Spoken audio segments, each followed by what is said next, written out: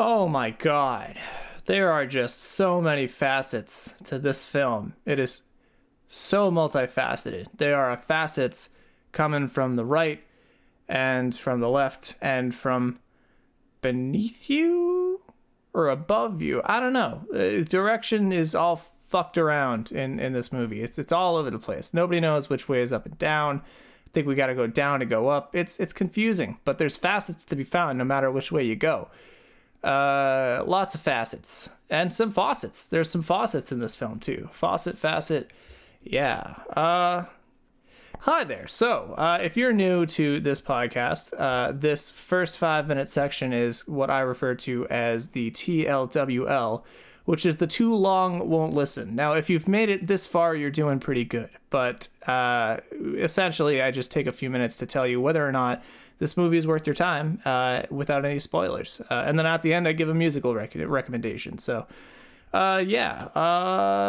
this movie, it's great to the general audience. I think, like I was saying about facets and faucets, it goes in all different directions. There's a lot of melodrama, which on your first view through, you'll probably enjoy.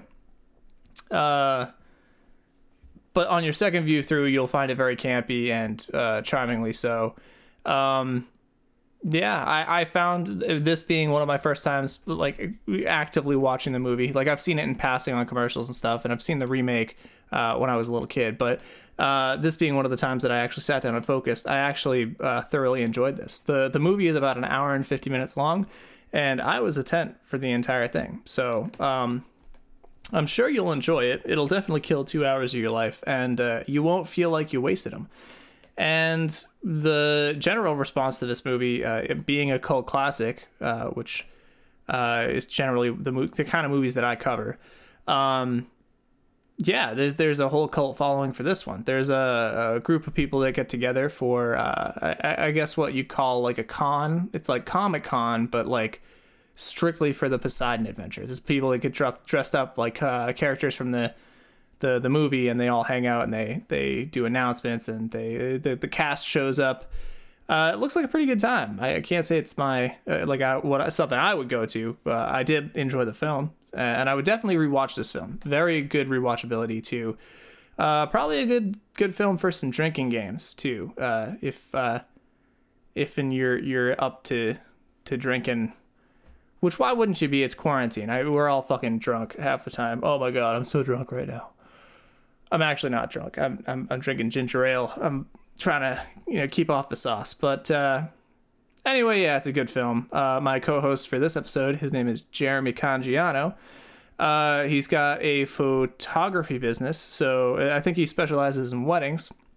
So if you want some wedding photos, then I guess Instagram at Jeremy Cangiano.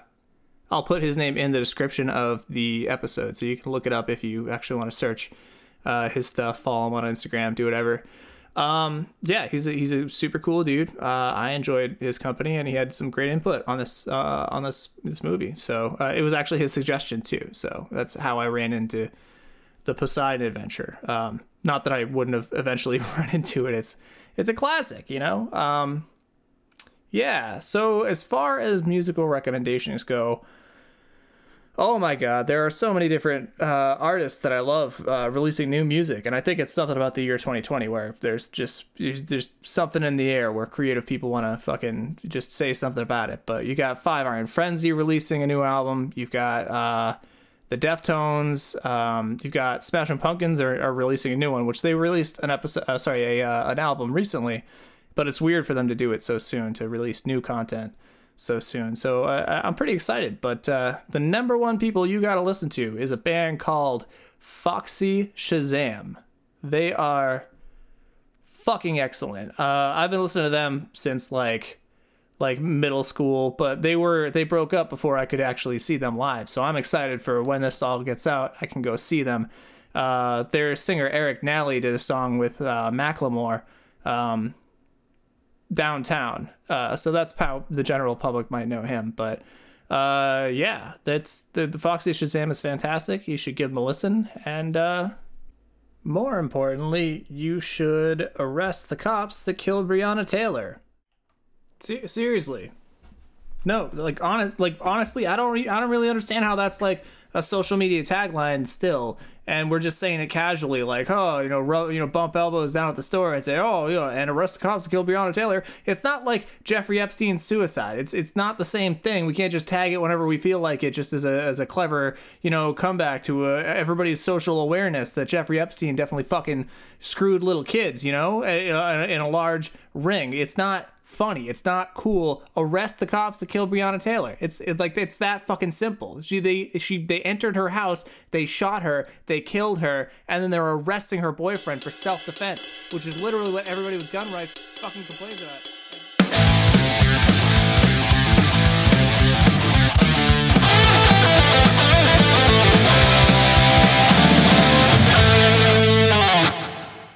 Shit, we'll say it one more time. Arrest the cops that killed Breonna Taylor. Yeah, there you go. All right. Welcome back. I hope you enjoyed the weekend. Are you ready for it I to guess start? I'm ready. I'm ready as ever. You ready? Ready to go? Mm-hmm. Okay, 3, 2... Well, no, I already started. I know. I saw you. I see the big red button. Okay. All right. Here comes the intro. My name is Kyle. I'm Jeremy. And this is... Not film school. Hey, yeah, cool. I got it right the first time. All right. Yeah, so we watched a movie. We did watch a movie. Per Jeremy's suggestion. Mm-hmm. Tell him how it is. Tell him what it is. What it be. So we watched The Poseidon Adventure, not the remake, the original 1972 Irwin Allen disaster film, which was really the beginning of the disaster film genre. For those of you who are not kind of familiar with that kind of genre, it's, big star-studded cast, lots of action, and using a disaster as a plot-driven device. Truth. Yeah, it was pretty great. I liked it. It was pretty good, actually. I had seen this before, definitely, like on TV as like a passing, like flicking through the channels. But this is the first time I ever like sat down and consciously watched it, and yeah, I liked it. Definitely a different breed of the movie that you would get in the theaters nowadays. So yeah. You can see where it's aged a little bit, and I think we should definitely touch upon a couple of those pieces as we talk through the movie. But I love these style of films. This spawned like Towering Inferno. What was the other one? Airport. That's another big one in this genre. And then, also like kind of the revival of this genre in the 1990s with Twister, Jurassic Park, Titanic being probably one of the most prominent and well-known disaster-driven movies. But yeah, I love these types of movies. And let's not forget Airplane. Oh yes, well yeah, Airplane. That's a great. On the opposite side of the spectrum. That's those types of movies that take on this genre and make fun of it. Airplane is making fun of. Oops, sorry about that. I should silence my phone. Yeah, I love Airplane. That's another movie we should watch at some time and talk about that, as far as like those movies that are satirical and make fun of this type of genre. The weird thing is that investigating this movie and like looking into the background, there's a lot of people that see it as straight up camp, like it's super campy. So people will watch this whole film through and they'll laugh the entire time. So it's weird because Airplane is like a satire of disaster films, and disaster films are so popular because like the over the top melodrama that it is. So well, it definitely it comes from that like style of acting that we don't see anymore, where those very theatrical, dramatic acting, where you see this is in like the pre-special effects, pre-CGI era, where people's reactions and people's how they acted was how they invoked emotion in those particular scenes. So a lot of those actors that came from the theater went over into film, and they, in theater, you don't have special effects. You have to use your emotions. You have to use your acting prowess to convey what's going on in that particular scene.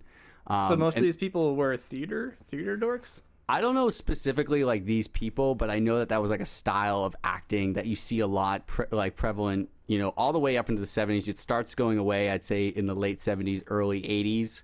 But any film that predates the 80s, you're going to see it, and from the 20s, 30s, 40s, 50s, 60s, all the way up. That was definitely the style of acting. I think one good example of like the method of acting that you're talking about is like the Twilight Zone. Mm-hmm. How it's like a literal, just it's a dramatization. It's kind of like when you're reading a novel. Mm-hmm. They always write like sentences. If you were to read it out loud, it just comes off as like, but they have to be expressive in a different way with dialogue to make it more effective.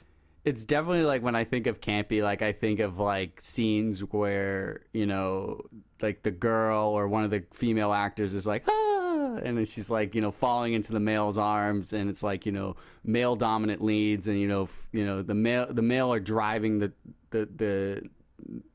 plot, and like, but the females are along for the ride. So it's very, that was very evident in this movie, honestly, because everybody paired up. What was that? Everybody paired up in this movie. Like Everyone immediately, if there was a girl on screen, she'd immediately be like, "Preacher," Like, oh yeah, can we just talk about how like the 17-year-old girl had a crush on Gene Hackman, who's 42 in the film? Like, she was 18. 18. It was a Sue. Let me look at her name. Yeah, I'm gonna pull up. I wanted to pull up the Pamela IMDb. Sue Martin. Yes, is her name. But yeah, no, she was like, I looked it up, and she was 18, because I saw her. I was like, oh, she's pretty, Yeah, there's. And then Gene Hackman comes along, and she's like, Gene Hackman, and I was like, hold the fuck up. Well, what's the the scene where you are so old, where they're at the New Year's party, and she's with her date, and he's like talking to her like, do you want to dance? But she's having like that moment, and it's like closing in on Gene Hackman. It's so awkward. And I'm like, and I swore to God that before the movie was over, they were gonna kiss, and I was gonna fucking vomit. But I'm surprised. Sorry, go ahead. I'm surprised they didn't. I don't know, the way they built it up. Yeah, they definitely built it up, and I hadn't seen the movie like all the way through, probably in a good 2 or 5 years, and I couldn't remember if they kissed or not. And like I was in the same boat. I'm like, did they kiss? Did they not kiss? Like I was like kind of I was kind of hoping for it. I was like, this would make the movie the weirdest thing ever if they did. Yeah. And she even talks about it in like when they did like we both watched the behind the scenes thing, and she talks about it like openly. Yeah, that was a plot device in the movie. Yep. Yeah, she was like, not get away with that in today's world. Well, I mean, you can get on like crushing on him, and she was technically over 18. So like as far as like legal taboo, that's one thing. But yeah, I don't know. It was just kind of the whole time I was watching, I was like, oh, no, please. And he was touching her face. Everybody was touching her face. Mm-hmm. Everybody was touching some lady's face. I know, like her. They're all grabbing their faces and like looking at them, Like Gene Hackman, and I don't know if this is like just me like watching the film, but like I swear like people had less and less clothes by the time they like escaped the film. Like I don't know if that's just me. Like I feel like their clothes just kept on getting more tattered, and like everyone was just naked by the end of the film. Yeah, well, the funny thing is that through production, they kept on, like, they would wear the same uniform, and then the uniform would get, like, shrunk because they were constantly wet. So they would get, like, a new uniform, and then it would shrink, and then they would get a new uniform, and then it would shrink.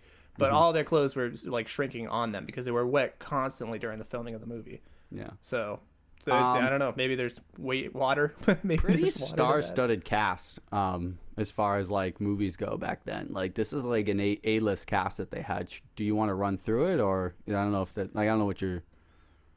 Yeah, sure. I mean, it's the thing is that most of these people, I would know them from this movie, like or movies, not preceding, but after this movie. So for me, I feel like this movie is like one of the biggest on their roster. So before this, they might have been big for something, but now they're big for this, Right. I think like the three big names that come to mind are Gene Hackman, Ernest Borgnine, and then what was his name? The captain. I'm totally blanking on him. He's a big actor. I'm like looking at the IMDb. I was thinking Shelley Winters. Winters, big name. And I like Red Button's name, but I didn't know him from anything. And then there's Leslie Nielsen. He was the captain.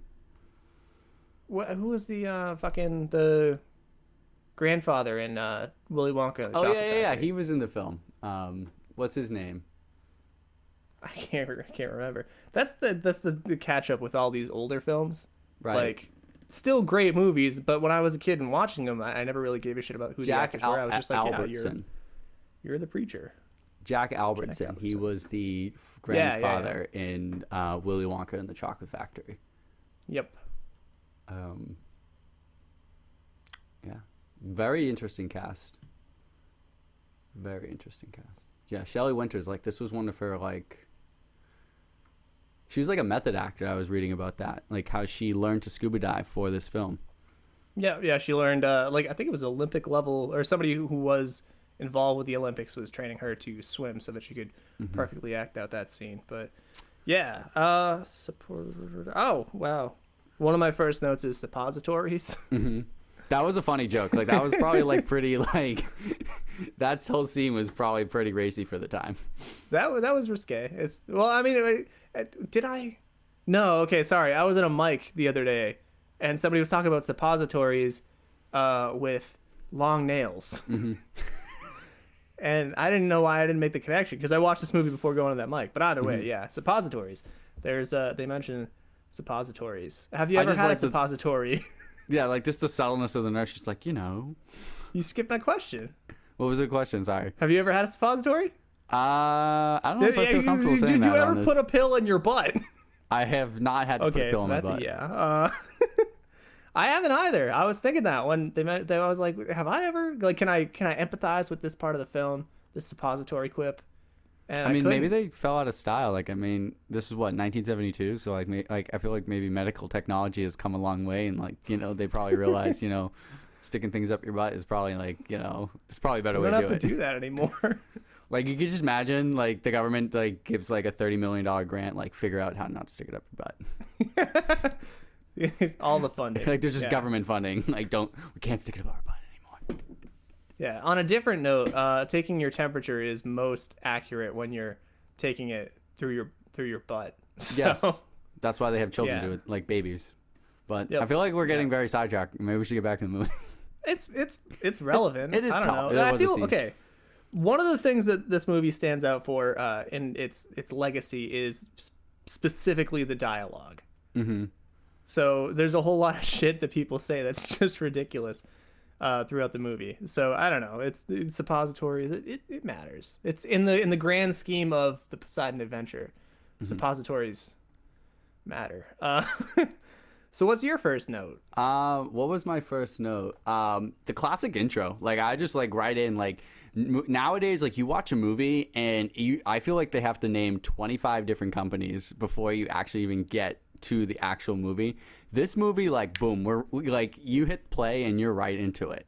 I thought the same thing. It was like the second you hit play, you're literally like, it's a sky view of the ship, and then, like, I think, like, there's a second of like oh, the survivors of the ship, this is their story. Like, it's named like 12 of them or something, or like, was there like 5? So how many survived? Also, I think it was like 6 or something like that. Yeah. Not to spoil it for anyone. But so also I want to give a little more backstory on this. So this movie is based on a book. I am totally being an idiot right now and blanking on the guy who wrote the book, but the origin of this, so I don't know if you noticed, so the model of the ship and how all the sets were filmed were based off of the RMS Queen Mary, which is an actual ship that is docked in Long Beach permanently as a hotel. I think it was like a ship between like 1930 something and 1960 something. And long story short, the author of the book that this is based on was on a voyage of the Queen Mary, where basically the ship itself pretty much rolled flat on its side, like almost capsized, and like that's what inspired him to write that book, which then obviously inspired the movie by Irwin Allen. Yeah. And then that's why they used the ship as a model in the movie, kind of like, those connections. Yeah, like a homage. And then what's also like just even like a quick homage, like I don't want to talk too much because there were 2 remakes of this movie. But the one with Kurt Russell, that if you ever do want to watch it, the model of the ship that they used in that movie was actually modeled off of the Queen Mary 2, which is like another ship. So like they kind of paid homage through that as well, like the modern ship. When you say Kurt Russell, which one was he in? So he was in Poseidon, which I believe came out in like 2005 or something like that. Very even worsely like totally overly CGI, and that's what makes this movie so great. Is there's no CGI whatsoever in this film. That's real fire. That's real water that you're seeing. Some people were saying that part of the reason that the new Poseidon wasn't as enjoyable was because it wasn't as campy. Like the camp improved this movie. This one was delightfully campy. I could rewatch this movie. Oh yeah, I love this movie. It's become as one of those first movies that kind of like became like a cult classic. Yeah. Well, it is. Yeah, it's literally a cult classic. But like if this was ever like, you know, if we ever get back to the point where we can watch movies in theaters and it's like showing at like the Coolidge Corner Theater and like I would go see it. I was in Coolidge Corner Theater. Say what? Coolidge Corner Theater in Boston. Yeah, no, that's one of the independent theaters in Boston. Shout out to them. They have amazing popcorn. They're great. Yeah, they show a whole lot of different things. I saw The Room for the first time there. Mm-hmm. When we threw spoons at a screen, and it was pretty cool. Did you catch that the evil businessman was the cause of all of their problems? Yes, very cliche. Like, run it full ahead. Like, we're too top heavy. Captain's like I won't do it. I've got too much, care for my passengers and their safety. And the businessman's like, I paid for this ship, so you're gonna do it anyway. And then he has to. And then they fucking capsize. Okay, so another like weird subtext is this is 1973? 72. But technically like filming in 71, so they wrote the script in like 71 or 70. Yeah. And there was so many anti-authority vibes in this film that are definitely a product of the time where pretty much the whole fucking world was like on fire. There's civil rights, Vietnam shit War blowing up. Everybody's getting fucking killed. Like Kennedy gets killed a year after this. No, he got killed in 1963. 63, yeah. So he got killed, before this, and then Martin Luther King, Malcolm X, all those people, they're like straight up dying. 1968. So everybody's just pissed off, and everybody knows that like Nixon's they're starting in to get office, like Watergate's probably happening, like they're getting fucking lied to, and so you get movies like this, which are pretty much like literally the preacher half the time is yelling at members of the ship, saying like "fuck you, you don't know what you're talking about, we're gonna go," and then the preacher saves everybody. Well, everybody who listened to the rules dies. It's the whole thing. It's kind of like that scene when the glass breaks and then the water floods after they climb up the tree. So they all like all the whole cast and crew of the movie, the special people, they climb up the tree and then they get to safety. And then immediately after they get up there, he turns around, he goes like, "Does anybody else want to come? Nobody else wants to come?" And then immediately it starts flooding. Water starts flooding. So it's kind of like, okay, like immediately cause and effect. Like you didn't listen. Sorry, you didn't break the rules. So now you fucking die. So yeah, that's what I wrote later on was because I kept on getting this anti-authority. I wrote if you turn a ship upside down and then you put it on your head, it makes a mohawk. Because it's fucking punk, like this movie. It's a pretty punky film. It's just yeah, it's so much anti-authority. I loved it, and not listening to just people telling you what to do, and I don't know. There's a lot of, and I just couldn't not relate it to the time that it was established. That's an interesting observation that I never even thought of. Like, because movies are always like a byproduct of what's going on in the world. Yeah. Like they're kind of a subtext and representation of what people are going through.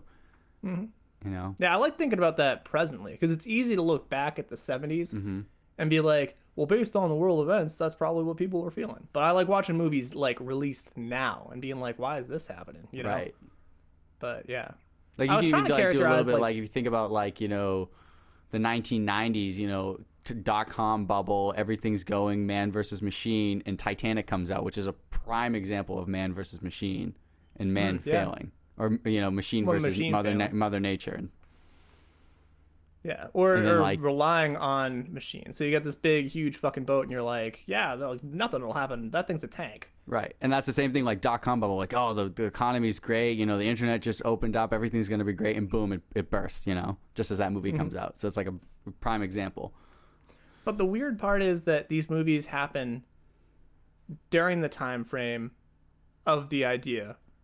So like somebody had to write, produce, find funding, do the filming, all that shit, and then it generally ends up being released at the time of the really fucked up shit. that it pertains to. So, So it's, is there's that a weird. a conscious decision, or is that a subconscious based on people's perceptions and realities and what's going through their head and as they're writing it, and what they're Makes you feeling at the think. time? Makes you think. I don't know. It Mm-hmm. could be. It's just really coincidental, and yeah. Was the Probably- classic intro also your first thing, or did you have something else? Well, the first thing that I wrote was, if you were a ship, what kind of ship would you be? Oh, okay. Which is a quote from a Fratelli's song. Are you Which asking me I what kind do, of boat I'd be? Yeah, well, what ship would you be? I feel like I'd be like a little speedboat, like something quick on the water. Like I'm always going way too fast for my own good. I'd be a starship. Starship Enterprise. Yeah, I that's my way out of the joke, because I don't know very many boats. Like I know yachts, and I know sailboats, and I know Yeah, I don't think schooners. I'm not posh enough to be a yacht. I'm not posh enough to be a boat guy. Who the fuck has the time for boats anymore? Nope. Except Well, for, you know the people saying goes. You on know what's the boats. 2 best days of owning a boat? The day you buy it and the day you sell it. Yeah. Yeah, well, I mean, for us in our situation, like for the majority of people do not need to, like, not. You can have a boat, but you just like you shouldn't know everything about boats. I mean, you can. I feel like I'm gatekeeping. I feel bad about it, but I feel like I'm giving somebody an inconvenient truth. You know? No, that's true. I still have PTSD for going on Eric's boat on 4th of July. I thought we were gonna sink. yeah, I I swear had to a God, great we were time. gonna sink. Yeah, one engine was down. One but- engine was down. The bilge was like filling up with water. Yeah, this is a friend's boat, by the way, for the podcast listeners. And it was um, like a 70s boat, so it still had its like it was the SS Sugar Shack. It was like Yeah, he owns. Eric owns a boat detailing business, like Shout a out to boat Eric. repair business. up in Gloucester, Mass. Yeah, Eric Jenny. You can actually look him up, and if you own a boat, he can help you detail it. And I actually worked for him a while on boats, and I wanted to get all this boat information while I was scrubbing down these boats and repairing the gel code. And for the life of me, I can't. Like I remember, I only worked on yachts. They were all fucking yachts. They were like Yeah, fishing, nice boats. like yeah, all giant boats that somebody can go out and they can fish in it or whatever. But they were all luxury boats, so I didn't really learn that much at all. I know what an aft deck is. Woo, you know. The aft, And the the bow. bow and the stern. The stern, But- the poop deck. Is the As far as, like, is the poop makes- deck where you do the suppositories? We did that a few times. Yeah. Me and Eric. Yeah, I don't know. I don't like none of like the idea that I know like all these different kinds of boats. I just it's just not my cup of tea. I don't know. Yeah. But to each its so own. so you'd be a speedboat, huh? Speedboat. Skimming atop the water. Yeah. People don't like speedboats because their wakes are huge. So if you go buy like a bunch of boats, like you're gonna make those boats like go super rocky. Yeah, and they're always speeding in the way and stuff and all that. Eric, actually, funny enough, used to take a small Zodiac boat, like one of those little blow-ups, and he'd take these massive fucking engines, or sorry, these massive motors, and then put it on this little Zodiac tugboat. You see how like fast it can go. Yeah, absolutely. And I think he got stopped by a harbor master at one point. Eh. Yeah. Anyway, cop and prostitute. The Cop and the Prostitute. Ernest Borgnine and Stella Stevens. Linda Rogo and Mike Rogo. I wish I knew if that was a plot in the book. And now I want to read the book, you know? It's one of those things that, like, you know... Well, I like not particularly because I think I would love the book, but just to see like the discrepancies between the two. Because in this, I feel like it was really just kind of a like thrown out there. Like, Well, I'm a cop. I'm a prostitute. Are we a wacky couple? they were the funniest then- couple. Like, the shit that came out of their mouths was like, I hadn't watched it in so long, and I thought it was so funny, the things that they were saying. They were like a grandparent couple. Like or at least my grandparents. You go to dinner and then your grandparents are ragging on each other, but they love each other, but they're still a little bit mean. Still you know? mean, but you know that they love it. Like, I definitely think, like, Linda's character, Mrs. Rogo, They never called them by their like first names. Everyone always. That was another thing I noticed is everyone called each other by Mr. Rogo, Mrs. Rogo, Mr. Martin. Like everyone except the kids always it was like the last names. Like you're in a life or death situation and you're still being very proper. Like Mr. Rogo, which way should we escape the ship? Like Different time. Different I time. don't know. But anyways, I think that Linda's her whole character was to ground Ernest's character. I think, because he was this tough, brash, but like it showed the other side of his character. I think she was there to drive his character and that's it. That gets back to the whole character development of men versus females in this movie. Like I truly believe that her whole character there was to drive his character. It was interesting because, I mean, for a film that really didn't do much for its female cast at all, as far as like empowerment goes, she did have a good, powerful presence for what it was worth, Like she wasn't taking anybody's shit. One of the favorite quotes that I saw repeated a few times about this movie is when somebody's like, "Oh, you got to take off your dress to climb up the Christmas tree," and then the Ernest Borgnine or Rogo or whatever goes like, "You can't do that. All you're wearing is panties." And then she's like, "Well, what else do I need?" She's like, "Panties. What else do I need?" And I'm like, Yeah. so that's a very womanly empowerment line right there. Yeah. So they took that the whole prostitute thing, they turned it to her the empowerment and stuff. But I did think that there's a lot of dark realities that you face to prostitution and stuff that they didn't really. They were just kind of like, yeah, she's a prostitute. Ex-prostitute, whatever, And now they're married, and then there's a whole thing there where he pretty much kept arresting her and arresting her and arresting her until she married him. That's a little. How else was I supposed to keep you off the streets?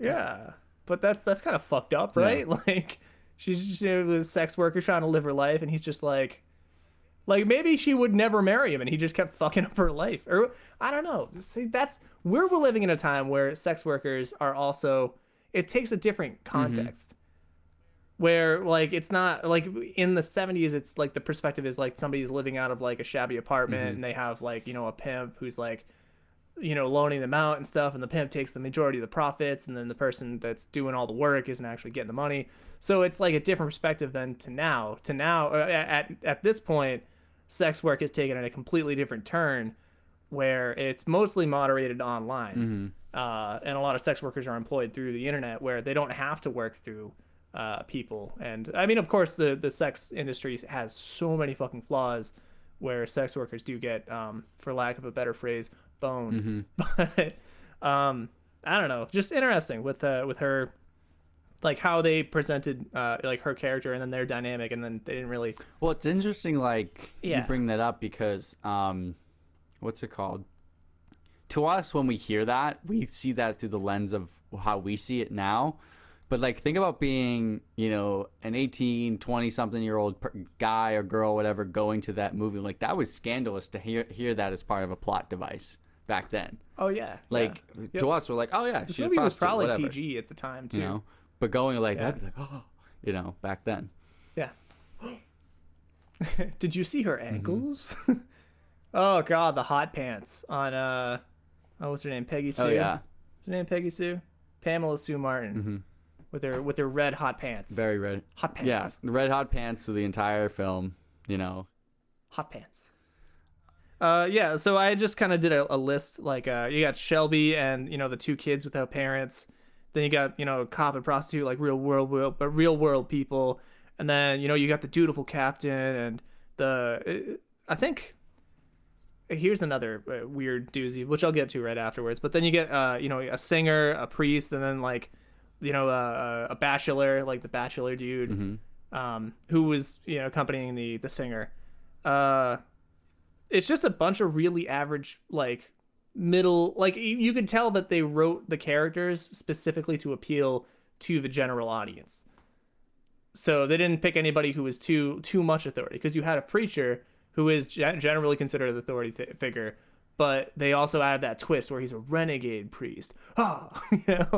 Action movie priest. He's like an action movie priest, And they even had the other priest, like the because he was like traveling, and then there was like the priest that was on the ship, and he was like kind of like the contrasting priest. He was very conservative, Yeah. you know. Yeah, and so yeah, the whole time you have this again a dichotomy of like people with authority or with power. And the other funny thing is that guy who was telling everybody like, no, we have to stay here and purser, wait for yeah. them to come to us. Yeah, He was aggressive. he was like, going on a "Don't power listen to trip." him. You don't know what you're talking Well, he about." was on a yeah, he was on a power trip before that scene where they're all at the dinner table, and the purser himself is like, "Yeah, the captain pretty much doesn't run the ship. I run the the ship, ship, yeah." the purser." So they were playing it up like this is a guy of authority, and he's a fucking dickwad. Yeah, he's an idiot. So, yeah, another subtlety of anti-authority vibes. But yeah, I thought that there was a lot of emphasis put on the fact that all of these characterizations were like down-to-earth, real-world people who, I mean, besides the fact that they're on this super nice, fancy cruise and this like luxurious ship, they're all just pretty much like, poor. They're every It's interesting. So, like, what does that say about the times as far as like, the cost of living was different back then? Like, you could do so much more on so much less salary back then. So like a cop and an ex-prostitute is able to afford a 10-day cruise from New York to Athens, and then they even talked about, we're gonna go to Italy too. Yeah. Well, I mean, people still do stuff like that. So it is weird to think about, because I've been on a cruise and it wasn't as luxurious, but the cruise liners are made to look as luxurious as they can, but still be able to actually bring people on, because not everybody, pretty much nobody can afford super expensive shit. So yeah, and they have like travel packages to make it like more worth your while. So it's not that it's impossible. But I'm not sure if it does speak too much on the times, but I did just make a note that they, from a director's or from a casting standpoint, or I guess from a writer's standpoint, like you're gonna write the story to appeal to whoever's gonna buy the movie over and over Right. again and go to the movie, like to repeat see it, because you want people who are watching these people go through these horrible situations, you want them to project themselves I on could and be do like, that, you know. I'd be Ernest, or like I'd be the preacher telling everybody to get up, or like I would definitely climb the Christmas tree, and you can't really, like, if they took that corporate dick who made them go toward disaster, then he wouldn't be a main character. Yeah, I agree. Yeah. Yep. I'm trying to look through a lot of my notes. We've already like even gone through, like Red Button's character, James Martin. What are your thoughts on him before I get into what my theory is? And I have this. Red Buttons was the one with the holistic pills. Yeah, right? he was the single guy. Yeah, he's the single guy, the perpetually single guy. Yeah, I think he was. I think he was a Yeah? homosexual. Yeah, I definitely got there's that a whole vibe. sub theory on that. Yeah, I actually didn't pick up on that because he kept on cozying up to the singer lady. He did, but they had like, what's her face, Mrs. Rosen, Shelley Winter's character was like, he needs a woman. Like they kept like there was like 3 or 4 scenes where she's like pushing the issue, like, why don't you have a woman? Or like they're on the deck and he's like running past them like, he's lonely, and it's like he's probably gay, and it's like not okay to do that in 1972. Like, not that it's not okay, but like it wasn't as like PC as it is now or whatever. Yeah. Yeah, no, so this being like one of my only conscious times watching this movie, or like watching it from beginning to end and like focusing on it. There's different elements that I was picking up on and that I was like looking for. So I didn't know what to expect from this movie. And one of the subtleties that I didn't pick up on was Red Buttons being gay. But looking through the legacy of the film and doing research afterwards, like that's something that is hotly debated. And I was even reading, and this I didn't even know, apparently like this movie is like it's a cult icon in itself, but then it's also like a cult icon within the gay community. And I was like, oh yeah, they love it. And so I actually did a deep dive to try to figure out why, because I watched the movie, and it's not like I was like, that was a perfectly straight movie, I don't understand, right? I was just like, okay, yeah, let's figure this out. So I went to a deep dive. I went to a few different, like I googled like, how's your search history? Like Poseidon Adventure gay gay with a question mark. And then I went to a lot of websites and there was lots of dudes with belly buttons. I'm probably gonna get a lot of ads when I go on Facebook. There's gonna be targeted ads of like double dildos and stuff. But It's like, lots of hot bods. But I respect a hot bod. It's no problem for me. so what was the results of your research? What was the reasons why this is a cult icon in the gay community? So first and foremost, from some of the forums that I went on, it was pretty evident that the main thing that they loved was the dialogue of the film, where everything's fucking sass. It is very sassy. Like super sassy, and that's something where like I was watching the movie and then taking it in, like the water's rushing through the door, and I'm like, oh god, are they gonna get out? And like, who's gonna die? Like, are they gonna drown? So like, I was partially caught up in the actual intended adrenaline of the film. So I didn't pick up on the subtleties of the dialogue, but there were times where I was like that lady's being a dick. Oh yeah, there's a scene where like they have to crawl through the thing, and like the girl's like, "I'm going first, so fat ass gets stuck. I'm not stuck behind her." I'm like, Linda, you're being a bitch right now. Like, and then the fat lady's like, "Oh, you're probably no." right." She says, "Manny, if I get stuck, push." It's just the way she said it was so funny. Push. But it's endearing. Yes. Like, it's really endearing. And clearly, I mean, I don't know. It's just, I think that sass was one Very thing. quippy, yeah. And then like Ernest Borgnine and Gene Hackman just going back and forth, Rogo, if I'm not back in 15 minutes. Yeah. His melodrama too. Ernest's melodrama, like when his wife falls off and dies. And he's like, "You took my only Linda." The thing I only ever loved in this life. And he goes on for a very it's long like time. awkwardly long. Like you think he's done, and then he continues on. Yeah. So some comments. In one thing. To ogle the gay heartthrob Roddy McDowell. Roddy McDowell, Who was the guy with the broken leg? Oh, is he gay in real life? He was technically publicly closeted, but it was like after my Google search, I was like Roddy McDowell, gay, and then they were like, yeah, like it was a pretty well-known thing, terribly kept secret. Yeah. Like I feel like that's a lot of like old Hollywood. Like definitely was like around the 70s. 70s, even like back in the 30s. Like there's that shout out to that Netflix series, Hollywood, that talks a lot about that. Really good miniseries if you're looking for a miniseries. Kyle, you're kind of cutting out just a little bit. You all right? You are too. We'll give it a second. So yeah, you've got Roddy McDowell, who is literally gay, and then you've got the Red Buttons, who represents a gay dude, and then you've got just a whole lot of like the quips with the like, well, why, like, what underwear? What else do I need and stuff? Right. You got a lot of empowerment in different places and a lot of anti-authority stuff. And I mean, specifically for the gay community at the time, probably Stonewall and Harvey Milk in San Francisco, definitely. Yeah, well, the idea that you need to disregard like authority or people from authority and just do what you're gonna do to survive, makes sense that they would. Is interesting you bring that up, because my thing about Red Button's character, Mr. Martin, is I actually see him as the true leader of the group, if you think about it. Not Ernest Borgnine, not Gene Hackman, because without James Martin, he doesn't get the singer to come. She stays with her dead brother. He doesn't get them out of that, shaft that they're in when she gets stuck on the ladder.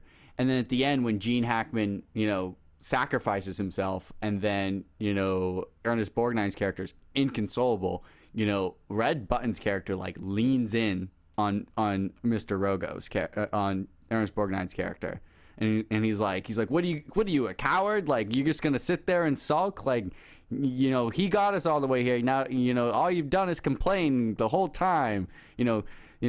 Man the F up and get us out of here. So he like calls him out. So very anti-authoritative. His character is in my mind, representing the gay community. And what's even funnier not funny, but more ironic is Red Button's, Ernest Borgnine's character, Mr. Rogo, is a police officer, which is what started the whole Stonewall riots thing where like cops went in and they were beating the shit out of gay people, and here's like a supposedly gay character standing up to the police and calling them out for being a coward. Calling him a weenie, yeah. That's how I like. That was like that was like the first time I kind of like looked at it through that lens when I watched it the other night. Yeah, no, I didn't think of that. That's cool. Yeah. Yeah. Other quotes from gay chat rooms and stuff. A favorite of gay audiences for its sometimes risible dialogue. So yeah, what's risible? The quips. I don't know. That's a word they use. Is that like a sexual innuendo? Like BLE. I think it's like a risible, maybe risible dialogue. Either way, it's like they said that, and then I was like, "That's their dialogue." So like context clues, it means sass. Okay, in my opinion. So very sassy movie. Somebody said it's Love Boat in Hell. There's this really good one. That was essentially like it's a bunch of. I think a lot of the camp gay appeal the Poseidon Adventure had came from watching an assortment of characters and extras face adversity clad in fabulous evening gowns, party clothes, and trendy ensembles. Okay. Yeah. Nothing screams camp louder than a screaming extra losing her grip and plummeting to her death in 1972 Halston wrap dress and dangling earrings. That appealed to me even then as the 11-year-old baby gay. Then there's Shelley, but she was meant to be comic relief, and thus that's a given. However, when you add the highly touted, celebrated, and awarded special effects, which for today's standards just add to a bunch of people running back and forth in front of a camera, in front of a tilting camera, and the infamous still image of a guy being electrocuted, what's not to love? Yeah. So that was, I think, the most succinct answer for why the gay community loves this film. I love it. But I'm not part of the gay community, but I love it. And I love it for all the same reasons, I'll too. rewatch it especially for the risible dialogue and then making those connections. I love shit like that. But yeah, funny thing about the special effects, about the boats tilting, and when I was watching it, I was like, bro, they're just turning the camera and then throwing themselves across the screen. I know, yeah. But apparently that's not entirely true. Apparently at some points they were using a forklift to raise parts of the set to actually have people tumble in a realistic way. But when I was reading that, I was like, well, I mean, you kind of wasted some money there, because you could have just...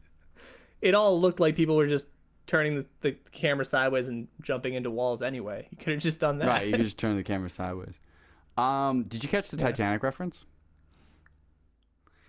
Yeah, what's this Titanic very reference famous song about? that it was, probably it's kind of fallen into Titanic folklore, but I'm pretty sure it was played. So like the band played on, the band on the Titanic as it was sinking played near my God to thee. Very, very sad and very somber violinist string song.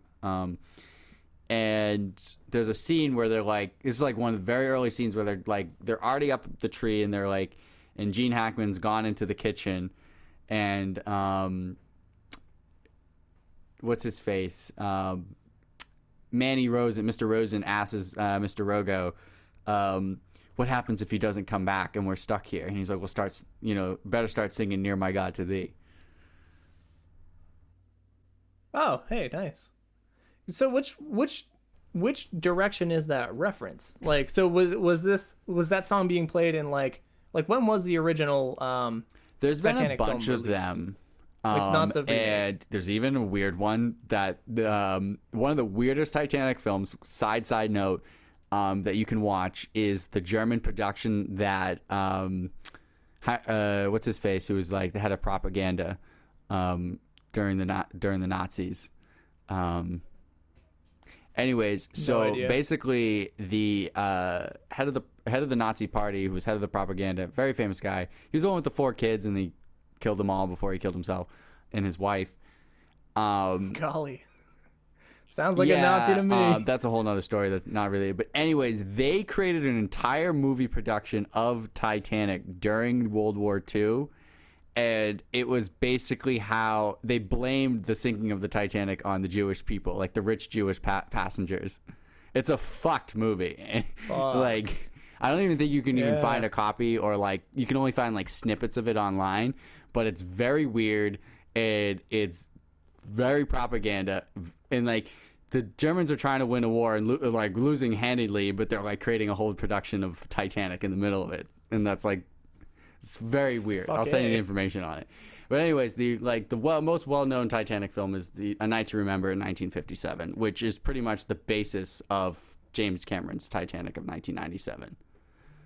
There we go. You can actually watch a YouTube video of like scenes like side by side, and it's like the same exact thing. Gotcha. So when you say the song Near My God to Thee. That's like they re-reference that. Yeah, so there's Titanic. a whole scene in It's like Titanic where reverse. they start playing it, and sorry, no, your audio just lagged for a second, but keep going. it's a pretty well known that song was played while the ship was sinking, and then they play it in A Night to Remember, and then there's like a whole montage scene in the Titanic 1997 movie where they play that song. So like, I think the reference in the Poseidon Adventure in 1972 is like, you know, start playing Near My God to Thee, like, you know, we're on a ship. So it's an actual reference to the actual reference, and also like the movie coming out in 72 and the most prominent Titanic movie up until that point, Night to Remember in 1957. Gotcha. Okay. Yeah. Shit. No, I didn't catch that. I'm not a history buff by any fucking means. And funny enough about the Titanic movie, I actually like this movie. Like I know of it. I've seen clips of it and I've watched parts of it, but I never sat down and watched the whole thing through. It was one of the movies when I was a kid that I wasn't allowed to watch because I don't know, my parents were like, it's violent or something. Yeah, and there's boobs, maybe, or pictures of boobs. Like an artist is drawing a naked lady. Are there even any boobs? I don't think so. There's just very awkward tension between an 18-year-old and a 42-year-old man. My parents were always telling me like I'm not allowed to watch it, and I was like, "There's not even any boobs, Mom, Dad. There's no boobs. Calm down." Yeah. So anyway, next thing, blah blah blah. Lip tear, renegade priest. Okay, so something we could talk about is soundtrack as a plot, as a character. So I feel like soundtrack. Yeah, so like I don't know if you see it as much anymore in this film, but sound used to like drive the plot, if that makes sense. Sound specifically used to drive the plot, so not just the music that they're playing. Yeah, well, the music that they are playing. So you know how the music changes with the theme or like the pace of the movie. I know the morning after was one thing, but I wasn't paying too close attention to the music that was going on while they were running through the ship. Well, the morning after is like just a great, kind of, dramatic irony built into a song, Yeah. Like there has to be a morning after. Too. Like I forget the lyrics to the song, but there's got to be a morning after. Something the whole night through. Yeah. That's all you're going to get out of me. There has to be a morning after. If we can hold on through the night, we have a chance to find the sunshine. Let's keep looking for the light. Oh, can't you see the morning after? It's waiting right outside the storm. Why don't we cross the bridge together? Come find a place safe and warm. That's the first two stanzas of the song. Yeah.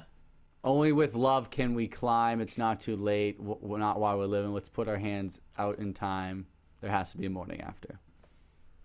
So when you say music as a character, what are you talking about? Like the orchestra? Yeah, the orchestra. Of them running through. Okay. Yeah, one of my faults as somebody who is doing a fucking movie review podcast is that for some reason I generally I don't make huge notes of music that goes on unless they particularly pick like a bunch of good songs. Like you still see music as a character and a plot-driven device today, but you only see it in like Star Wars is a perfect example of like as music that like like you think of Star Wars and you can instantly start humming, the soundtrack to it. That Yeah, I think of Harry Potter. Harry Potter's one Potter of the as ones. well. That's another big one. Yeah.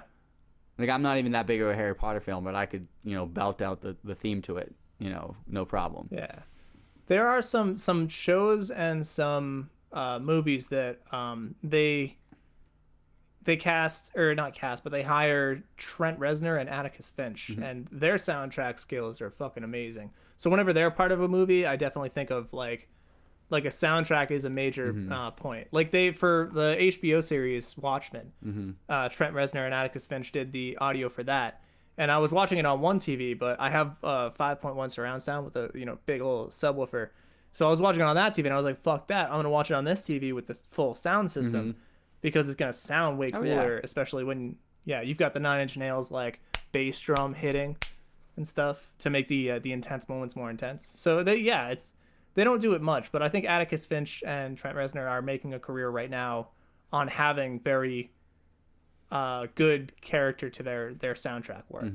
So, but I didn't really think of this film as having a strong, like aside from the intro song, which again, Morning After won awards because it was so good. But otherwise, I didn't really note the soundtrack too much. But the set, I did hear a lot about the set having its own character, or the like. Pretty much each of these characters are like character archetypes.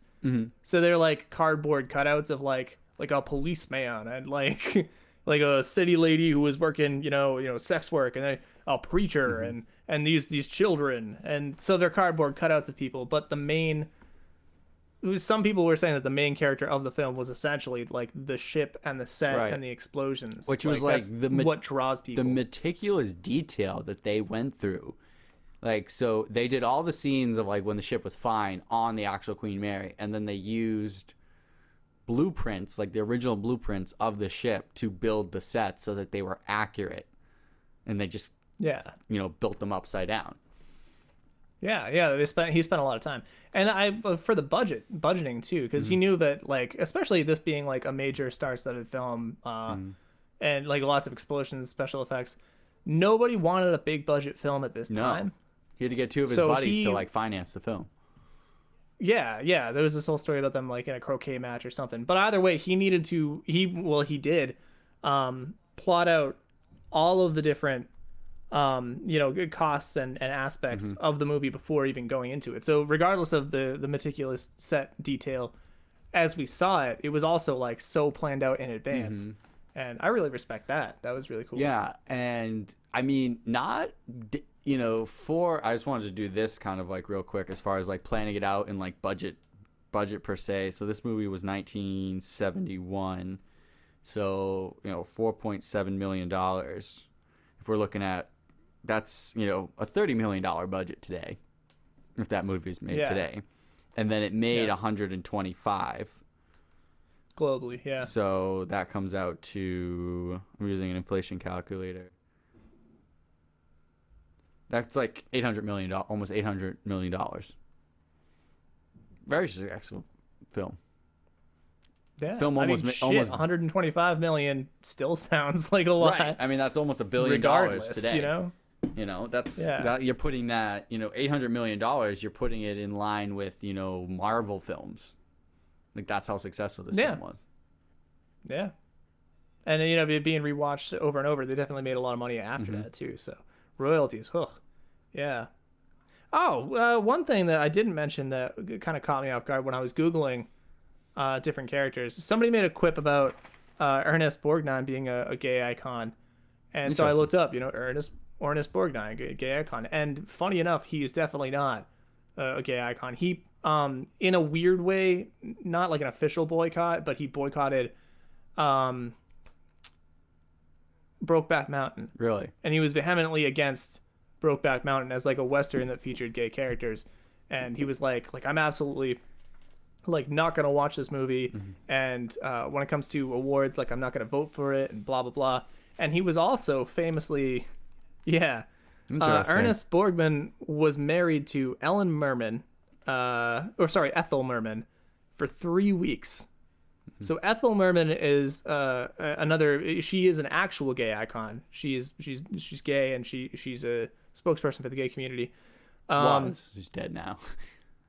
Yeah. Died, But he died was in married to her 1984. for 3 weeks. Yep. And Ethel Merman has a chapter in her memoir dedicated to Bergman, Borgnine. and it's just one blank page. Borgnine. Borgman? Ernest Borgnine. Yeah. It's just one blank page. That's hilarious. Yeah, she literally wrote nothing. And but I was thinking, like, how do you get married for 3 weeks? How do you Vegas, baby.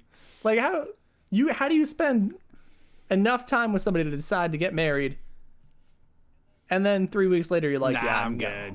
I don't know. I'm only 26. Maybe I'll get there. I'll acquire an ex-wife that quickly. This is something we could talk about. That's very not well known about this film. There's a sequel to this film. Do you know that? Did I tell you? Oh yeah, I did know that, but I googled it, so of course I know that. Total flop.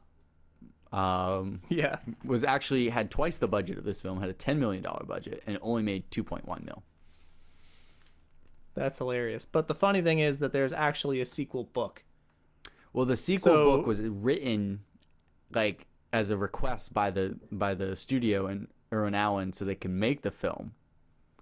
No way. Okay, I didn't know And that. then the writer of the original book, he died while writing this book, so the book was never finished. So they like totally changed it. Okay, yeah. So They had to fill That's in the why it hole, sucked. fill in the plot. But I mean, shit source material. yeah, whole shit source material. But what's even funny is the cast of the sequel was actually pretty good. Like you had Michael Caine, Sally Fields, Forrest Gump's mom, Yeah. and Peter Boyle. There's this guy Slim Pickens that was part of it too. I forget where I know him from. Slim Pickens. Oh yeah, Slim Pickens. What was he in? He was a, Oh, okay, yeah, Doctor Strangelove. That's where I Yeah. know him from. and then Telly Savalas, who played. He was famous for what was he famous for? He played the Bond. He played Blofeld in On Her Majesty's Service. Yeah, I don't know that at all. I don't know Bond nothing about Bond that. villain. Ah, cool. Okay, yeah. Latest saves the day. Woo. There was a lady that. Oh yeah. What the fuck? Okay. All right. So. Winters. What was her name? Sally Winters. Yep. She Shelley dies. Winters. What the fuck? Shelley Winters. My bad. She. Yeah. She died. What the fuck was with that? Yeah, she died in the film. She saved Gene Hackman's fuck? What the character, fuck? and she's like the second to last character to die before they get out. Yeah. I think. Like I subconsciously had seen this. Maybe I remembered it from the remake of the film or something, because I definitely saw the remake as a child in theaters, like IMAX or some shit like that. The one with And I the one remember, with like, Kurt a character Russell, right? 'Cause swims they made and then two. dies. They've actually there was a TV version, and then there was the movie one. I don't know. So that's the other thing about things that get remade and remade and remade is that I as a kid have this spot, like I've seen some of this and some of that, so then all of them in my head are all the Poseidon Adventure, but all of them are like subshoots of like other things that didn't exist. Well, in this the one in the and- movie theater was true to the original, where it was like a tidal wave that capsized the ship on New Year's and blah blah blah blah blah. And then there was like a shitty TV film movie one that had the guy from Police Academy in it. Anyways, and that was like they changed the plot to like a terrorist bomb like capsized the ship. It was like that was the TV I thought one. that was number. Oh really? I thought it was. Oh yeah, no, that was like after 9/11. Right. So like So they did this whole like terrorism like spokesman thing, trying to create a subplot there. I don't know. But either way, getting back to Shelley Winters, that like pissed me off that she like they like because she's so fat, right? First off, she was not that fat. no, so she gained Just weight for for starters. she gained weight for the role. She was a method actor. Yeah, like 35 pounds. So there's that, but still, even all that being considered, she was not that fat. And then they have her jump and then do the swimming and blah blah blah and saves his life. And she's like, in the water, I'm a very skinny lady. And then she fucking dies. Yeah, she had a heart attack. I'm a very skinny lady. I know, but she wasn't like, what the fuck? She does one thing and then all of a sudden they're like, well, like logically, she's fat, so she does something exerting. And then she dies of a heart attack. Like, that's not logical at all. You fucking dicks. I mean, she's not from gorgeous. Like, I'm looking at a photo of her right now, like from the 1930s. She's like an absolute dime. Yeah, circa 1950. When like gorgeous, and you know they did her wrong in this film. Well, no, she won an award. They technically did her very right because that one sacrifice, she didn't really act really like at all in this film. Like, she was very much a background character. She just had like all the comic relief. Right. And then, like, she has that one heart-wrenching moment where she saves the guy, and then it's like a redemption moment where she's like, finally, I'll be useful for something. Right. And then she swims and saves him, and then fucking dies. I just thought that was really lame, you know? Well, But I guess... Yeah, keep going. Yeah, what were you no, going to but say? I mean, that gets back to the campiness, because then, what's his face? Mr. Rogo swims through, and he's like, thank you, Mrs. Rosenden. And he, like, grabs the arm, and he's like, oh, no. Like, yeah. Well, yeah, I was about to say got a that, lot of like, guts, lady. now that I'm shitting, like, she was the most obvious, like, tearjerker device. Oh, yeah. Or just a character that was put in there for a single purpose. Like, at the end of the film, she saves, and then she's redeemed. Blah, blah. But she's not the only one. You got that little kid that had, like a schematic in his brain of the ship all of a sudden. it's only 1 inch thick in the propeller shaft. Yeah. Like, But again, like, he just immediately knows all this stuff after one conversation or whatever. Shelley went. I mean, she did get nominated for the best supporting actress for her role. She did not win.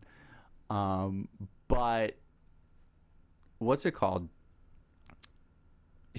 Another plot device for her husband's character, because without her, he wouldn't have gone on. But he had to live on for his grandson. Yeah. So me watching this now, I'm like, oh, well, that's a fucking plot device. That's lame. But I remember as a kid, this whole movie was, or maybe I'm thinking of the Poseidon, the remake. But I did remember, like, it was like saddening. Like it is like a saddening thing your first time around seeing these people, and then like hoping like that people are gonna make it, and then they die, or like maybe you didn't actually give a shit, but then they remind you that you give a shit about this person, and then they immediately kill them, which is a whole other thing in writing. But And I think that's why, like, Mrs. Rogo's death, the last person to die, was so. Well, not second to last if you count Gene Hackman, needless. but like it was like she's Yeah. so close to the end. It's like Yeah. okay, we already lost Shelley Winter's character, and now we're losing. Why do we have to lose any more people at this point? We're so close to the end. Yeah. And there's probably another subtext, especially because just after that, you've got Gene Hackman hanging from the thing and being like, what the hell, God? Like, why do you need to take more? And so, like, there's probably not even just an anti-authority vibe, but like an anti-religious like vibe, just a little bit, just a tiny bit. Well, I saw that differently. So his whole character, and the other priest said it, he only speaks for the strong, and he says that, God will only help you if you help yourself, which I believe a little bit in. But I think what that scene shows is that he finally had to put others before himself. He was in it, he's trying to save these people, but he's also in it to save himself. And he finally sacrifices himself. He finally gives more to others than himself in that scene. Okay, I see that as his personal character arc. His of, character like, arc things he develops needs to get in that over. moment where he realizes, you have to help both the strong and the weak, and sometimes that requires the ultimate sacrifice. Yeah, I think him being a showboat himself during the entire movie, and getting up and giving the speeches and being blah blah blah. I think as an aftertaste of the movie, like the gut feeling they're trying to get the audience to walk away with, I think it was probably pretty important that they killed him off, because if not for that, then you could look back in retrospect and then see him like delivering all these speeches and being like, yeah, well, he's just kind of like like he's trying too hard to be a leader, you know, and he doesn't actually like care He about this. talks So the yeah, talk, kind of but what you're doesn't saying. walk the walk. So he had to walk the walk in that moment. Yeah. Preacher with a little bit of self-sacrifice. I will say though that did catch me off guard. I didn't remember that, and you know he's hanging from the pipe, and I was like, okay, and now he's gonna swing over and try to like easily could have they're swung gonna over. try to catch him or something. Absolutely could have swung. In one of those directions, absolutely. So he didn't have to die. Right. And the predicament that I saw him in, I was like, yeah, okay, he's gonna swing back, and then he's just like, Because like carry 2 minutes on, later, and they're then walking falls, across a whatever. bridge that's like right next to the thing that he was like hanging on. Right next to him. Right next to him. Like you could have like just reached over and he could have grabbed it. You know, like Austin Powers is he's like driving the bulldozer thingy with the giant wheel, Yeah. and then there's the guy standing in front of it like ah, and then Austin Powers like, you can get out of the way, you can just move, and yeah, I don't know. So that's what I felt about him dying like that, which was kind of lame. But yeah, what else have I got? I thought I saw another good note. Oh yeah, what's the preacher throughout the whole movie is being a huge dick to the police officer constantly. But the weird thing is that the police officer is almost always just like, all right, yeah, we'll do it your way. Yeah. Pretty much always. Even when they have that moment where like the preacher goes off to find a pathway and they just have to wait for him like 15 minutes. The cop's like, okay, well, it's been 17 minutes. We should go now. Well, I think and then that, everybody's that like, plays no, into his character. just give him another That minute. plays into his character. Like he's big bronze and brass, but he's truly not, you know, he's not a leader. He's not a risk taker, because even at the end when what's his face, Mr. Rosen, or like the gay character, Mr. Martin was like, you know, you're a coward. All you do is complain. Blah, blah, blah. Like that shows that, like, you know, he wasn't the leader of that group until he truly needed to be at the end. Yeah, but I'm just saying strictly from like an archetype standpoint, if he's supposed to be representative of like police or whatever, Right. and like their false ability to lead, I just think it's funny how every time they confronted him with like no, we're gonna do it this way, he's just like, yeah, okay. Okay. He didn't really like fight back, because you got that moment where they're like it's been 17 minutes and he's not back yet, and the guy's like, look, everybody, we agreed 17. We gave him 15 minutes. It's been 17 minutes. We gotta go. And everybody's like, just give him another And then minute. the girl's like running in like, he said I should wait. Yeah, but then he shows up and he's like, ha, I told you I'd do it. Gene Hackman. Oh yeah, he's Gene Hackman comes in and he's like, so arrogant. he whips out in that scene. that big dick energy. Yeah. He's like, I've seen it, Rogo. I did it. I told you. And Rogo's just like, oh, yeah, he's right. Okay, let's go with him. He didn't like have a prideful moment of like, yeah, well, fuck you anyways. He just went along with it, you know, which was very reasonable. So being touted as like the police officer who's hot-headed and brash, I mean, he's always just like the preacher Hackman. He's telling him like, now go, you know, help them up the stairs. Always And me. then Always Rogo. Borgnine's he's just like, yeah, okay. He just does it. Of course, he has that little grumbling, but he does it, you know. Right.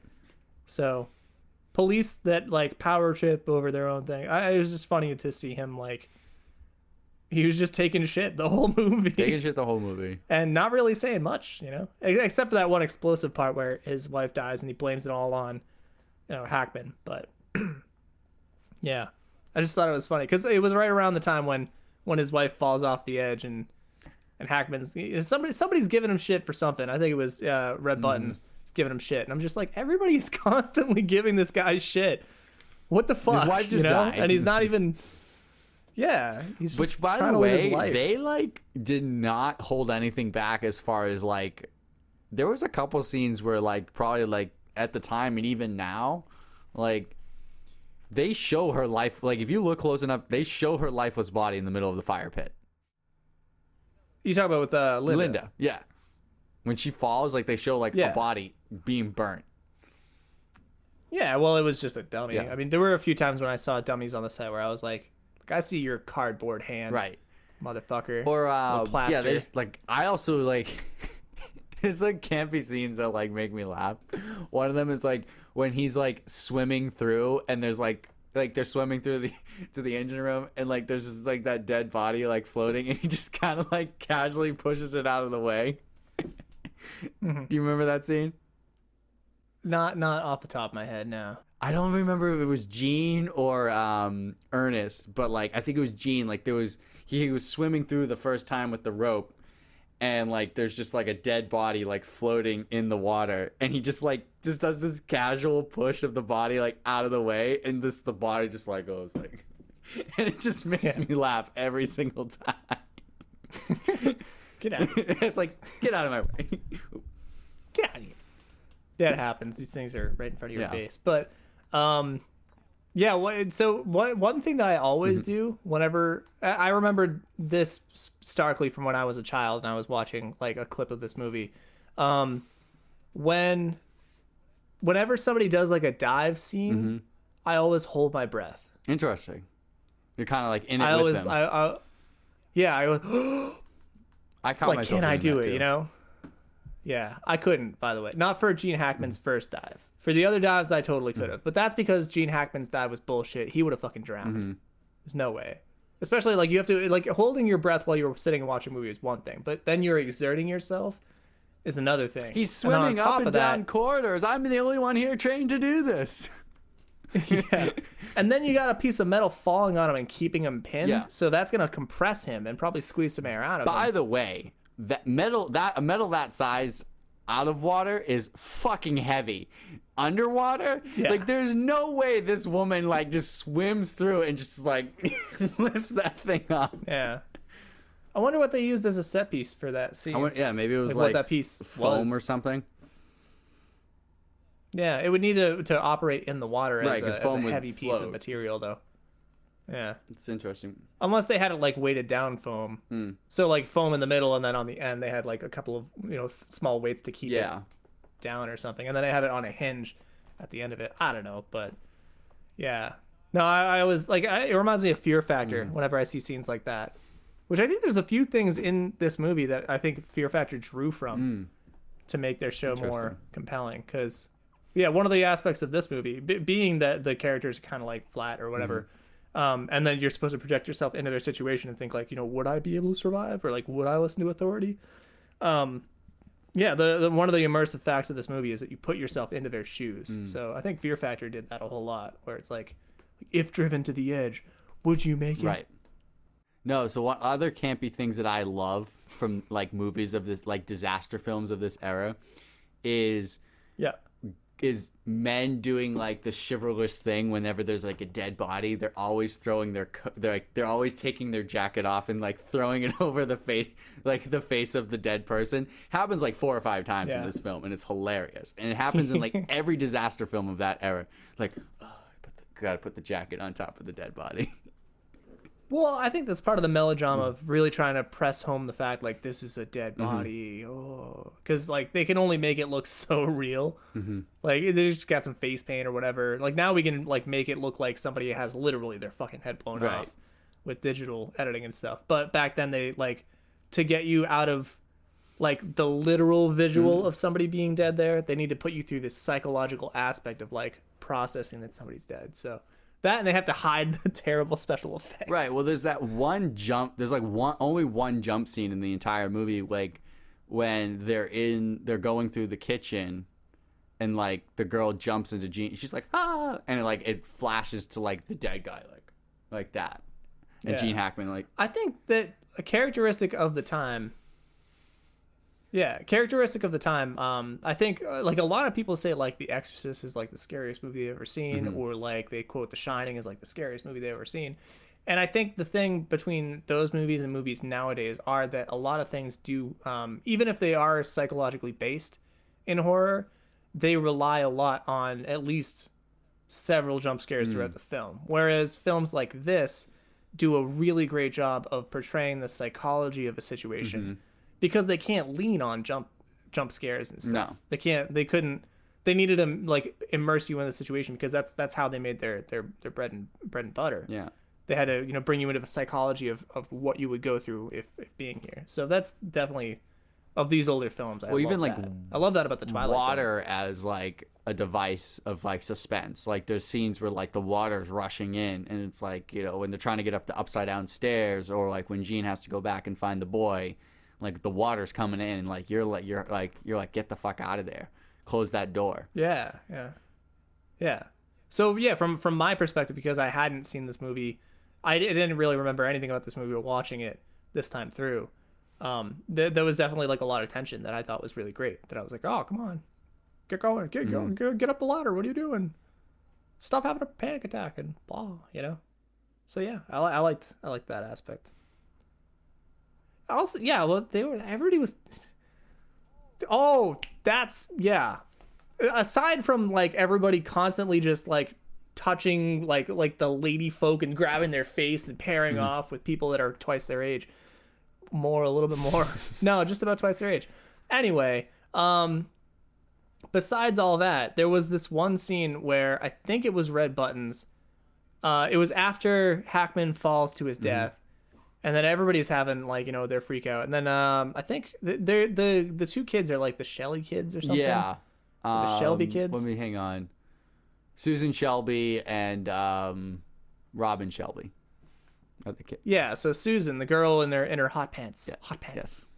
Yes. They call it hot pants. I like them. But anyway, she's freaking out. She's like hysterical because, the preacher just died. And she's like, ah! And then Red Button slaps her. Oh, yeah, he slaps her fucking like slaps dead her. across the face. Fucking hard. And so, like, I saw that and I was like, what the fuck, man? Like, and all these women, they're just like hysterical and they're always freaking out and like they can't handle and then bam. That's always a thing. Get a hold of yourself. Like, well, they make fun of that in Airplane. That's a famous scene in the movie Airplane where they like I'll take care of this. Like, everybody and they lines get the gun up and they get the bats and like they're totally calling people out for that whole thing. Yeah, that's what I was thinking of after I saw this. I was like, whoa, you just fucking slapped her. And then I was like, oh wait, right, Airplane. Yeah, they totally made that's fun what of that scene's about.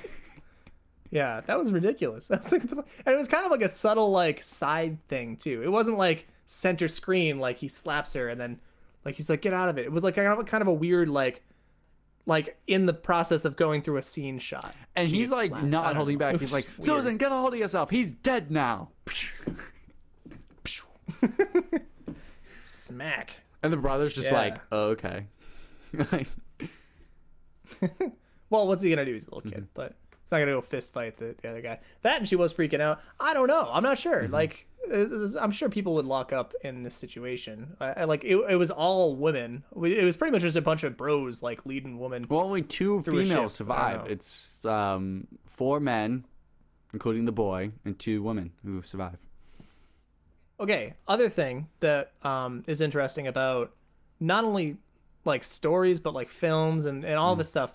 If you're gonna get massive funding for a film like this, which this like didn't get crazy amounts of funding, but still, in order for it to be like approved, especially by like I can't remember the name of the rating system that which was not so much established at the time. Oh yeah. But you could literally be kicked out of Hollywood like if your movies didn't fit a certain criteria. Did this even have a rating on it? I'm sure it was probably PG or something. What was it? I'm trying to look at it. So, yeah, PG. I can't remember the years. The rating system like slowly developed. Around this time, I think the difference between what we consider R now would have been NC-17 back then. Well, I mean, yeah, I think weirdly this should have been like I don't know, like PG is kind of on the line because there's a lot of there's death, there's this swearing. Current time. Yeah, there's risque. There's one person's, there's like sex workers and stuff. But at this time, there was no in between. There was like either PG or R. There was no PG-13. Right, PG because PG-13 didn't exist. So I think maybe had this been made later or that rating this probably is closer to a PG-13 rating. Definitely, yeah, I'd say PG-13. Touch boundaries and whatever. Nobody swore, like, but Back to the Future is PG-13, and that's like way less risque and way less swears than this movie is. Yeah, it falls into a weird time because the 70s were when people were starting to experiment with like independent films, and like there was a lot of shit. Like I watched a movie recently, Coming Home, which has like a straight up like you see boobies and stuff. Like there's a straight up sex scene, and stuff like that started around the 70s, and it fell into this weird area of like because Coming Home is a very like it's a sensitive movie about veterans coming back from the war and like what do I do now that I've fought this whole war that didn't mean fucking anything, and we lost it, and now my character and identity are completely fucked, and I was told I was supposed to murder people, but now I'm home and I've got I'm crippled and stuff. So it's a very like intelligent, sensitive movie, and then they throw in like some things that are very tastefully done. Like there's a sex scene, very tastefully done. Sex scene with a crippled dude too, which doesn't happen very much even by today's standards. So that was cool. So good representation. But yeah, the 70s were a great time of like pushing certain boundaries. Well, of course you've got a lot of B films that push boundaries just for the sake of pushing boundaries. But there's a lot of independent media out there that like didn't give a shit about Hollywood's rating system. And in this anti-authority vibe would just kind of do what they were doing, and then they would worry about it later. Yeah, I mean, it's all political. I mean, the lower the rating you get, the more people can see it. So, I mean, the difference, there's a lot of times that plays into the cuts that people make in movies. So, like, your director's cut, they might say, like, I can't remember any of them off the top of my head, but there's a bunch of famous films that were like, this is going to be NC-17, which basically guarantees you're not going to make any money from it, in all the scenes that they have to cut to make it down, get it down to R or R to PG-13. Yep. Yeah, it's funny when you like. There's a weird like relationship between like when I see the scenes or like when I hear like what scene was cut and why, I go like, well, that's stupid. But if you really think about it, like a lot of times one word does make all the difference, especially doing like for instance comedy. You understand that like a punchline with one word as opposed to a punchline with another word can either make an entire room fucking hate your guts or like laugh uncontrollably. Yep. It's one word makes all the difference. So then you look at the cuts and be like, oh well, this movie would have been fine if they just left that in, but you just don't know. Right. Like maybe it is like generally better received if they just didn't push a certain kind of boundary. And then other times they'll leave something in that like they were thinking about taking out, but they were like, no, we'll leave it in. And then there's like a scene where somebody like blows off somebody's head and they say like sucker. Well, that's that's the thing. So like there was a very interesting documentary a bunch of years ago that I watched, and it was about the differences between European movies and American movies, and how we have a higher tolerance for violence but not sexuality. And sexuality often, like sex in a movie, often garners you a much higher, much more strict rating than violence does. Like you said, you could literally photograph, or like someone getting shot in the head, and that could go into a movie and it'd be rated R. But there's that fine line between what sex in a movie is and what maybe a porn is. But that line is a lot smaller in the European market. Yeah. Another thing that's weird about American cinema and European cinema is like the frame cuts. And like psychologically, if we watch foreign films, like, some part of us might be like, oh, this is boring because the shots are generally, I think American cinema is like 5 seconds per like frame, or not frame, but like per shot. And then for European films, like they generally have more drawn out shots, right? And more like thoughtful, philosophical feels to them. So, yeah, I don't know. It's all weird. But what I was gonna say though is movies that were being produced in this time, or just movies in general, they always have to have certain aspects that make sure that you get published or past like a board thing. And one of those conditions is that despite all of the anti-authority vibes that were in this film and present, the end of the film, they get saved by an authority figure. They get saved by like the Coast Guard or something. So regardless of like, I see what you mean. Because they got like Coast Guard is like it's an established authority. Yeah, it's the government. So the film is willing to say like, don't listen to like the ship captain, don't listen to like the purser, don't listen to like all the people that are telling you no. But at the end of all of it, the only reason that they got saved was because of authority coming down to save them. Yes. So I think a strong condition of like the ending of this film and like it not being fucked with by higher powers or whatever, is that in the end of the film they still get saved by authority. Saved by authority. Should we talk about other movies that came out the exact same year, just as like contextualize it? What are you thinking? I mean, if it's No, relevant. I'm not gonna. We're not gonna deep dive, but just just to give you an idea, like this movie also came out the same year as The Godfather, same year as Deliverance. Two like very good films. Conquest,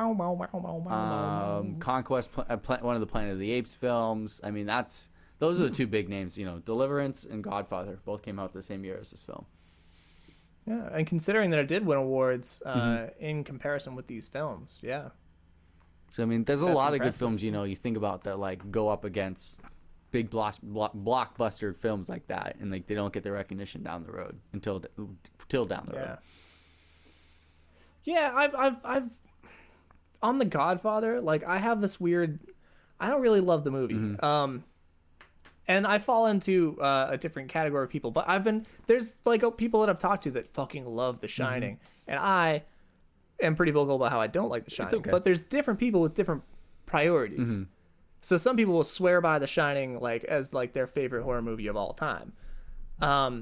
And for me, not so much. But I think one of the things that I didn't take into consideration is that for me, I like wanting to be like a writer of books and stuff, I prioritize plot and characterization pretty much all the time.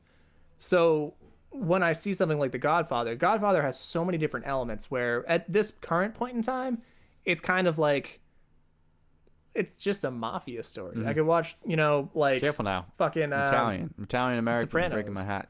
You're breaking my heart to Jimmy. Shoot me. You breaking my heart on the day of my daughter's wedding. Oh, dude, he was incredible. Oh, in that Marlon movie, Brando. Phenomenal. Yeah, and you watch like earlier roles and stuff, and you're like I only associate him with being the Godfather. Well, but yeah, Godfather and Streetcar Named Desire. Like he's in that. Yeah, Streetcar Named Desire. the more that I technically analyze films, the more that I understand what kind of a gem The Godfather is. It's still fucking 3 hours long, and that's much longer than I want to spend watching that kind of a film.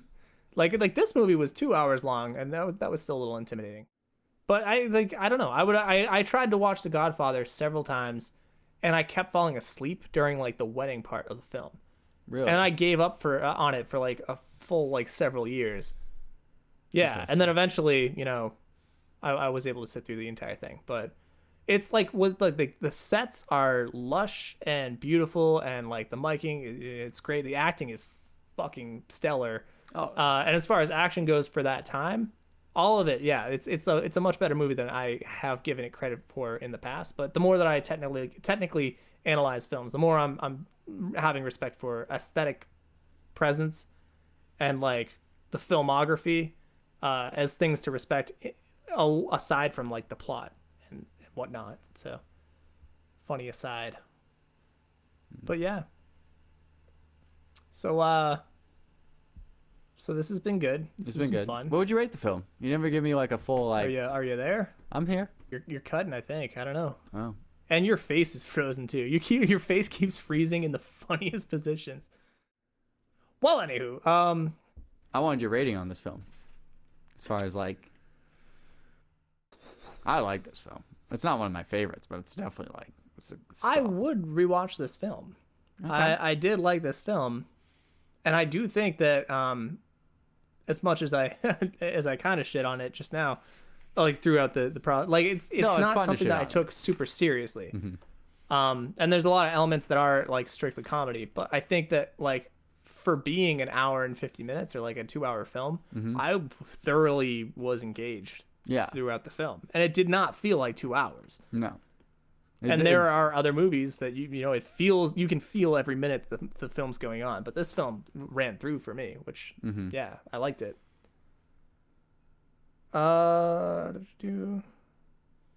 There were some quotes that I wrote down from other reviewers that I resonated with. What did what's his face Ebert give this film?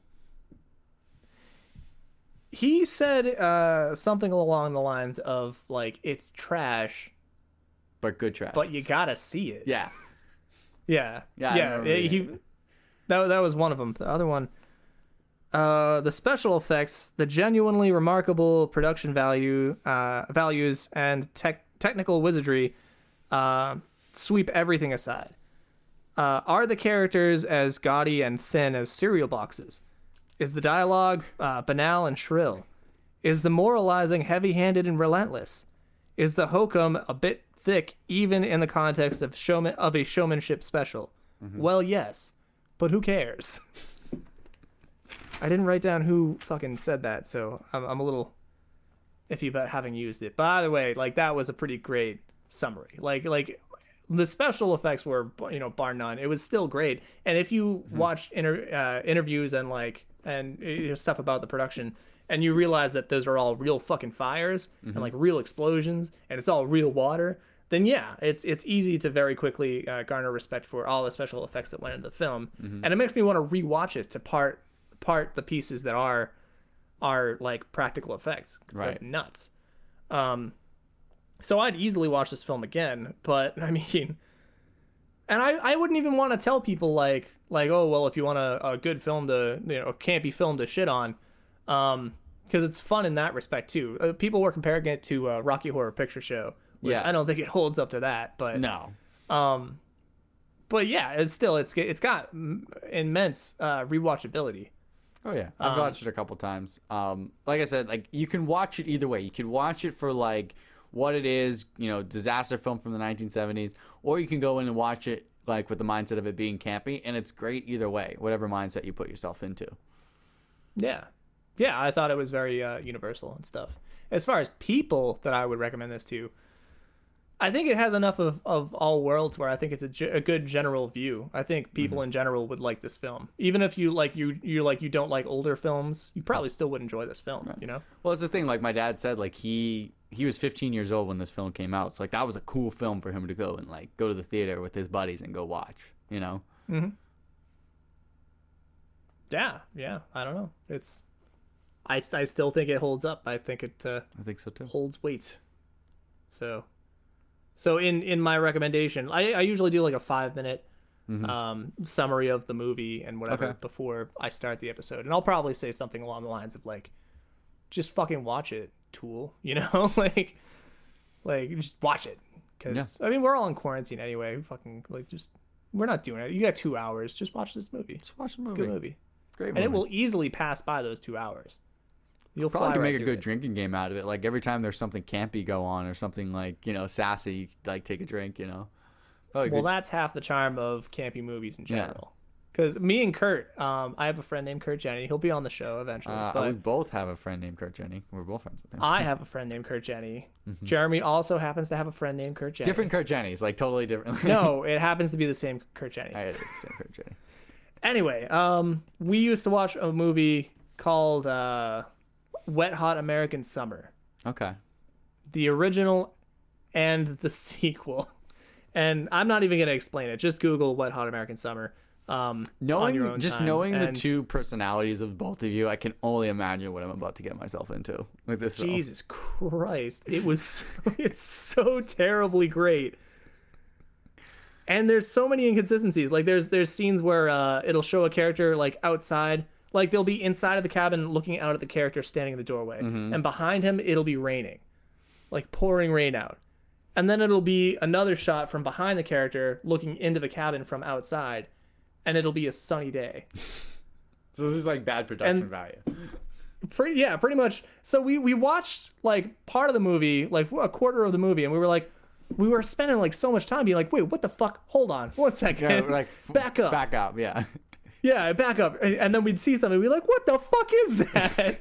And then it was got so bad by 1/3 of the way through the film that we were like, dude, we just gotta drink every time we catch something that's like, hold on, wait a second, we gotta have a drink, like this, a chug, Yeah.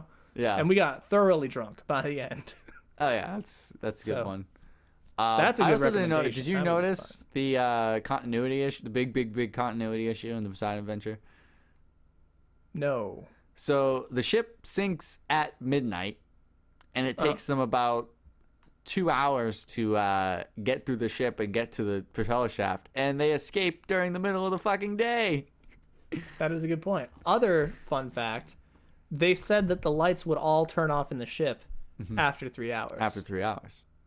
Yeah, and the lights were all on. So. Lights were all on, and they made another sequel that like lasts another 2 hours inside the ship. Oh, Hollywood. Yes. Yeah. Well, yeah, no, it's anyway. It's been fun. It's been great. Thanks for having me. We're at we I think we've thoroughly fleshed this out. Do you have anything else? No, I mean, I am a big fan of these films. I would recommend this film. I personally, to you, Kyle, like if you want another good disaster Irwin Allen film, like he goes bigger and badder in Towering Inferno with Paul Newman and Stephen McQueen. That one, sit down because that's 3 hours, like 3 solid hours is that film. Yeah, that's what happens after you prove yourself with the 2 hour film. Mm-hmm. Then people are willing to fund your 3 hour film. Yeah, and that movie was even bigger and badder than this one, as far as like he had like twice the budget. Special effects. Yeah. Yeah.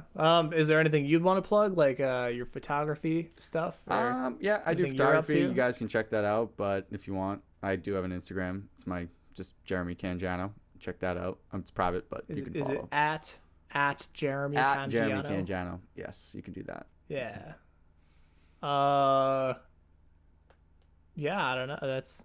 I guess this is over. I guess it's over. We're finished. I guess we're done here. We're done here. How do you want to send it off? I'm Jeremy.